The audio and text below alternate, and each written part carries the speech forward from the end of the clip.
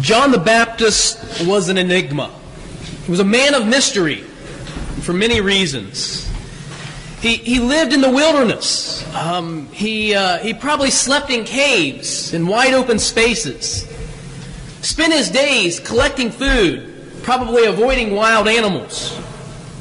In Mark's Gospel, not read this morning, but in Mark's Gospel, we get a picture of John as a very rugged man.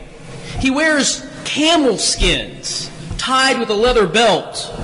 He almost gets a picture not just of a man who lives in the wild, but a wild man. He eats bugs as his diet. He gets honey right from the comb. Bees flying around, no doubt. He's at least unconventional. At the very least, he's unconventional. He's an enigma because of where he lives, because of what he eats, because of what he wears.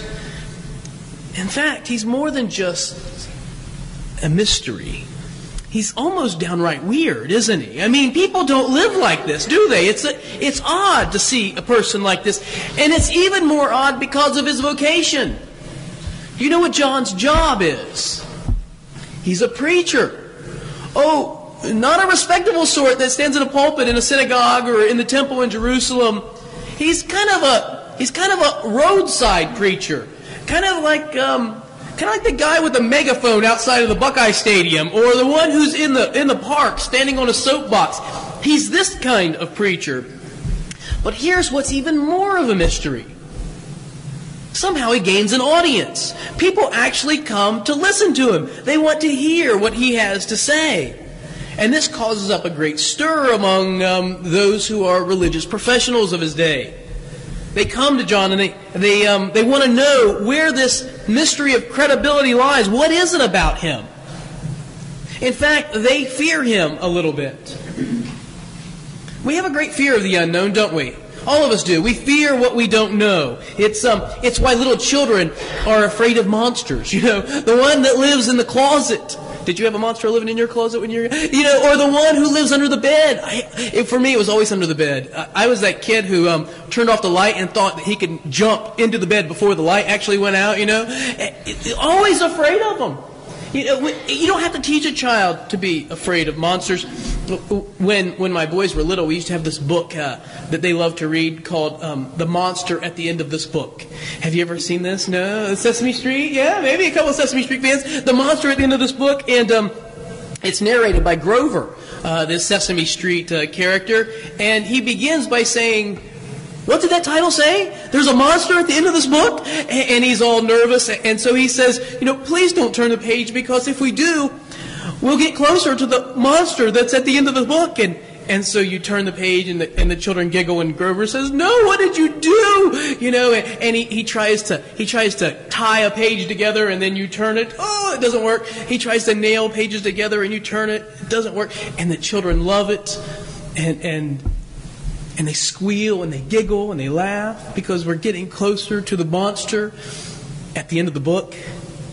We are fearful of the unknown, though, aren't we? We're scared of what might be at the end of the book. I don't remember the first time I ever read it, but I imagine my children were probably like, we should listen to Grover. He's a man of wisdom, this Grover, this blue furry character. Perhaps, Dad, we would not want to turn the page.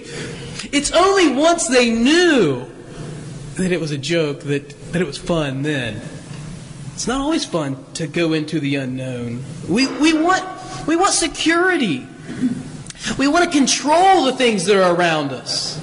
We think that if we control the world around us, then we'll have this sense of peace that we long for, that will be this sense of control.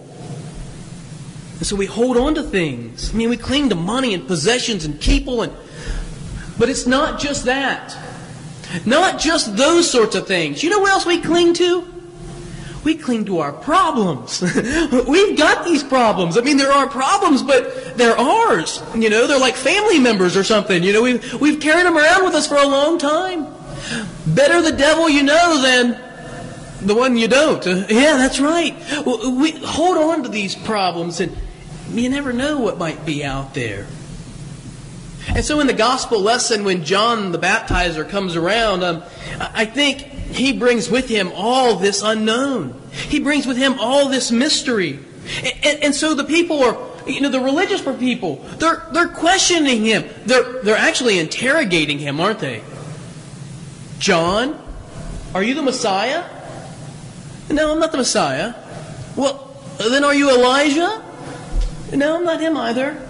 Are you the prophet? Nope, not the prophet either. Well, then that's exactly who are you? Because we need to know. Why are you doing what you're doing? Why are you baptizing? And he offers this kind of cryptic message, doesn't he? When he finally does answer, he doesn't even give a direct answer. Don't you hate people who won't give a direct answer? Just answer the question, John. Who are you? I'm the voice of one crying in the wilderness. Get ready. God is on his way. How do you suppose you would react if someone said to you, oh, by the way, the Lord is on his way? Like on May 21st or October 12th or whatever, December 21st, 2012, so say the Mayans. How would you react to those sorts of things? Maybe you would be like, oh, yeah, whatever, pish posh, not happening. Or maybe, oh no, what would I do? I mean, how would we be ready? What's one supposed to do? And John says, he echoes Isaiah. He echoes Isaiah, get ready because the Lord is coming. Well, what is the Lord coming to do? It was in the Old Testament passage this morning. What does Isaiah say? The Lord has anointed me to bring good news to the poor. He has sent me to bind up the brokenhearted, proclaim liberty to the captives, and the opening of the prisons to those who are bound. John says, when the Lord shows up, it's going to be good news. It's going to be good news particularly to those who understand Israel's history. I've been through this with you before. You knew it's coming. But this is bound up in real history. For 600 years before Jesus was born, Israel was taken into captivity, into exile by Babylon. And then they were handed over when the Persians overran the Babylonians. The Israelites were traded off oh, this is inherited property, by the way. They were allowed to go home, but they were kept under the rule of the Persians. And then after them, the Syrians. And by the time of John the Baptist and by the time of Jesus, the Romans. What about good news to people like this? God is coming to set you free. Freedom! It means no more foreign domination. No more nations around us going to rule over us. But it doesn't seem to be that way, does it? Jesus doesn't raise up an army to fight Rome like you think he should do. He doesn't raise up an army to overthrow the oppressors like you would think he should do. You see, maybe there's something else about the coming of the Messiah. It's not political. It's spiritual. The coming of the Messiah is not about a political reality. It's about a spiritual reality. It's what Paul is talking about in his letter to the Thessalonians. In chapter 5, it was in your lesson this morning, he's going through and he's telling them to do all these sorts of things like, do what's good, abstain from what's evil, live good lives. And then there at the end of the letter, he says this, and now may the God of peace himself sanctify you completely.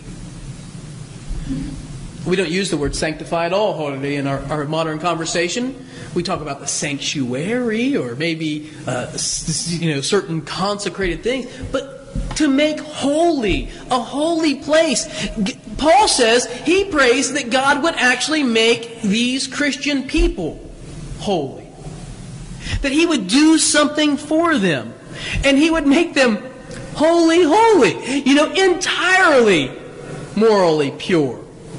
That he would cleanse them through and through.